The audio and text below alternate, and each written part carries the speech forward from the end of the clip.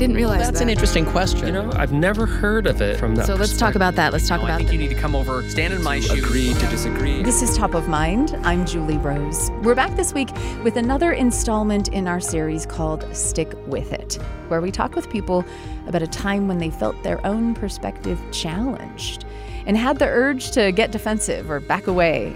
But instead, they opted to stick with that discomfort, and they're glad they did. So far on our series, we've heard from people who feel like the experience has improved a relationship, made them a better neighbor, or just better at their job or advocating for the things they care about. We'd love to hear your story, so send an email to topofmind@byu.edu. And I'm joined today by Allie, who reached out to us with a Stick With It story about sharing something on social media that provoked a reaction she didn't expect. Allie, thanks for coming in. Thanks for reaching out. Yeah, of course. So this is something a lot of us can relate to, I think, on some level, right? You share something, kind of think it's no big deal, and then somebody has a big reaction to it. What was the thing that you shared? What did you post? So I am a member of the Church of Jesus Christ of Latter-day Saints, and there was a post going around from a fellow member who was discussing why she chooses to stay in this church. It's a church, oftentimes I think in this era, people struggle with organized religion, and she's advocating, this is why I stay. And I loved that message of these are the positive feelings, and what a beautiful reasoning and explanation as to why we choose to stay. And as I reposted this, thinking kind of like what you were saying, not necessarily focusing on how it would impact people, just saying, this is what I feel. I got a response from one of my dear friends, and she is no longer a member of this church, and she's had a difficult past with religion in general. And she responded in a way that kind of threw me off. She was saying that this was very much invalidating people in her similar situation. And she felt almost hurt by me declaring my truths. And so what was your reaction in that moment? Like, what was your gut response? I am young and not the smartest and not the most, when it comes to gut reactions, I think I'm over emotional. And so in that moment, I was hurt, and I was confused, and I was thinking that she was overreacting because this wasn't about her. This was about me and my faith. And I was like, why does she feel the need to have so much anger to attack me? But it wasn't an attack, as you kind of step back a little bit. I see. So what caused you to do something other than lash out? I mean, you could have, maybe your instinct was to like, hey, I didn't mean to hurt you. This isn't about you. It's about me, right? Or to like mute, block her or whatever.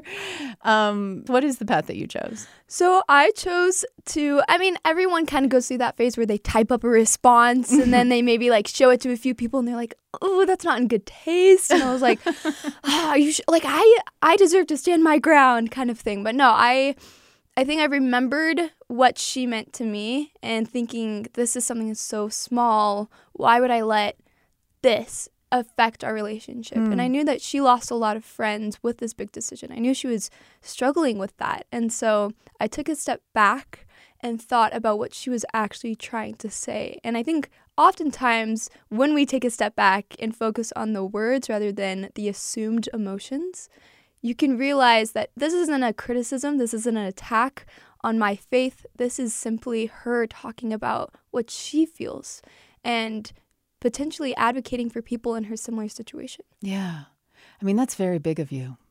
Not easy to do. So what was the action? What did you do in order to get to that place where you could understand more what she was actually saying?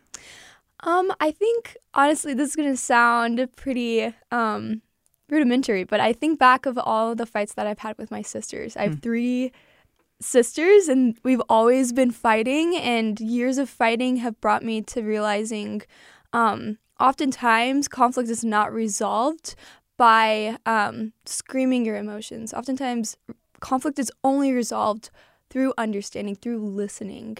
And instead of speaking, because I already spoke and she spoke her part, she did her part. Maybe not necessarily in the most respectful way, but she did her part. And so it was my part to understand. And I learned that from my sisters of just what are they really trying to say, and how can I allow myself to grow from that? Because that's the only way we can grow is through that listening. Did you respond back to her then? I did respond back. So and it took a little bit, it took a while, but I responded back with saying, I think there is an important phrase that one friend told me one time where it's vulnerability plus validation equals a connection. And so I validated her, and I was like, honestly, like, I wasn't thinking about you when I posted this, but now that I realized that you were impacted by this, I understand how this can be invalidating, because I was talking about my faith, and I was almost saying that people who don't believe this way, it was a wrong choice of them to step down, and it was their choice rather than their circumstances leading them to make that choice. Okay. Yeah. So did she respond back? I mean, did you end up having a conversation? Yeah, we did. And I think that is how I was able to grow from that, and how our relationship was like able to grow, because she responded back with a similar emotion, because I decided to calm down. She decided to calm down and understand. And she said, I love how you're advocating for your faith, but you have to remember, like, it is not my fault that I have gone down this path. This is like my experiences. Just as your experiences have brought you closer to God, my experiences have brought me to question. And I realized that not everyone is the same. And that sounds so obvious, but I think it was in a very real sense of my experiences and who I am are so interrelated, and I have to assume that it's the same for everyone else. Yeah. Did it require quite a bit of, you were communicating on instant message, maybe on Instagram, right? So did it require quite a bit of back and forth to get to that place? Were you still just uncomfortable in the process of kind of hearing her say these things that challenged your perspective? Honestly, I was super uncomfortable and terrified when I sent that first message, because I'm like, I don't know how she's going to take it, because I assumed that she was angry, but that assumption, as all assumptions, are wrong, and she was just trying to teach me. So I think after she responded with the same validation, with the same vulnerability, it was a pretty quick conversation that led us to kind of sink deeper into comfortability, because I was scared. I was just very strong, and we hadn't met each other since her decision. We hadn't met up in person, and I was terrified of, like, what will our relationship be? But we ended up meeting in person, and it was just the same. It was mutual respect. It was because of this communication you had. And I think so you revived this relationship and deepened it as a result of kind of staying in that discomfort. Exactly. And if she, like, I know that anytime that I publicize an opinion, it's such an amazing tool to know that there's someone that I respect so much in my corner, and having her mindset of how will this impact her and how will this impact people like her. Would you share that same post in hindsight? I think I would. I think because even though she brought to mind why that would impact other people, that doesn't change my connection with that post and what that message was. But I definitely wouldn't post it just as is. I think So what you had originally done was just repost, share it. A quick repost without thinking too hard, other than what the words said. Without and not adding any of your own commentary or thoughts to it to kind of frame it for the people who know you. Yeah, I didn't do any of that. And I think she made me realize I need to do that, because I have such a wide variety of friends who could be impacted in a different way. So I definitely would provide commentary and an explanation of not only what this means to me, but what I mean by this to everyone else. And to say, this is my beliefs, but this is my own. And I am so grateful for the people in my life who choose to stay on their own path and teach me from that path, because we are meant to be different, and we're meant to teach each other through respect and through understanding, just as I experienced with this friend. Yeah. Do you think this experience has made you more confident about sharing your own convictions? Made you I don't know, sometimes I'll hear people say, like, now I'm even more clear about why I feel the way I feel. And because I'm more clear, I feel more confident in sharing my views or engaging in these conversations. Have you experienced any of that?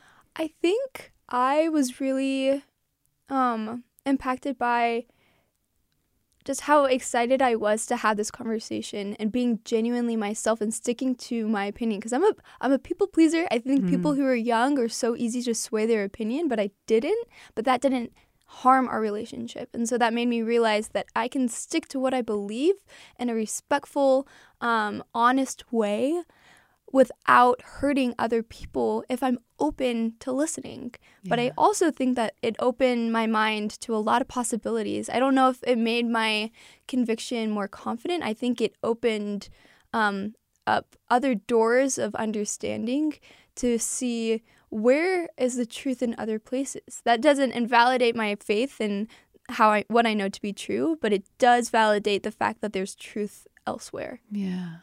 It's interesting that you found more confidence in sticking to your beliefs while also being willing to stick with the discomfort of being open, right? Like, I think a lot of times we're worried that if we open ourselves up to understanding another viewpoint that really kind of challenges our own, that's going to somehow weaken our own resolve or our own conviction. And you found that you were able to better stick to your beliefs by being open and curious about the criticism and the challenge. Absolutely, because it made me realize, you have to have valid reasons to believe what you believe. And it's so easy to go with what everyone else is saying, what your parents want, what everything.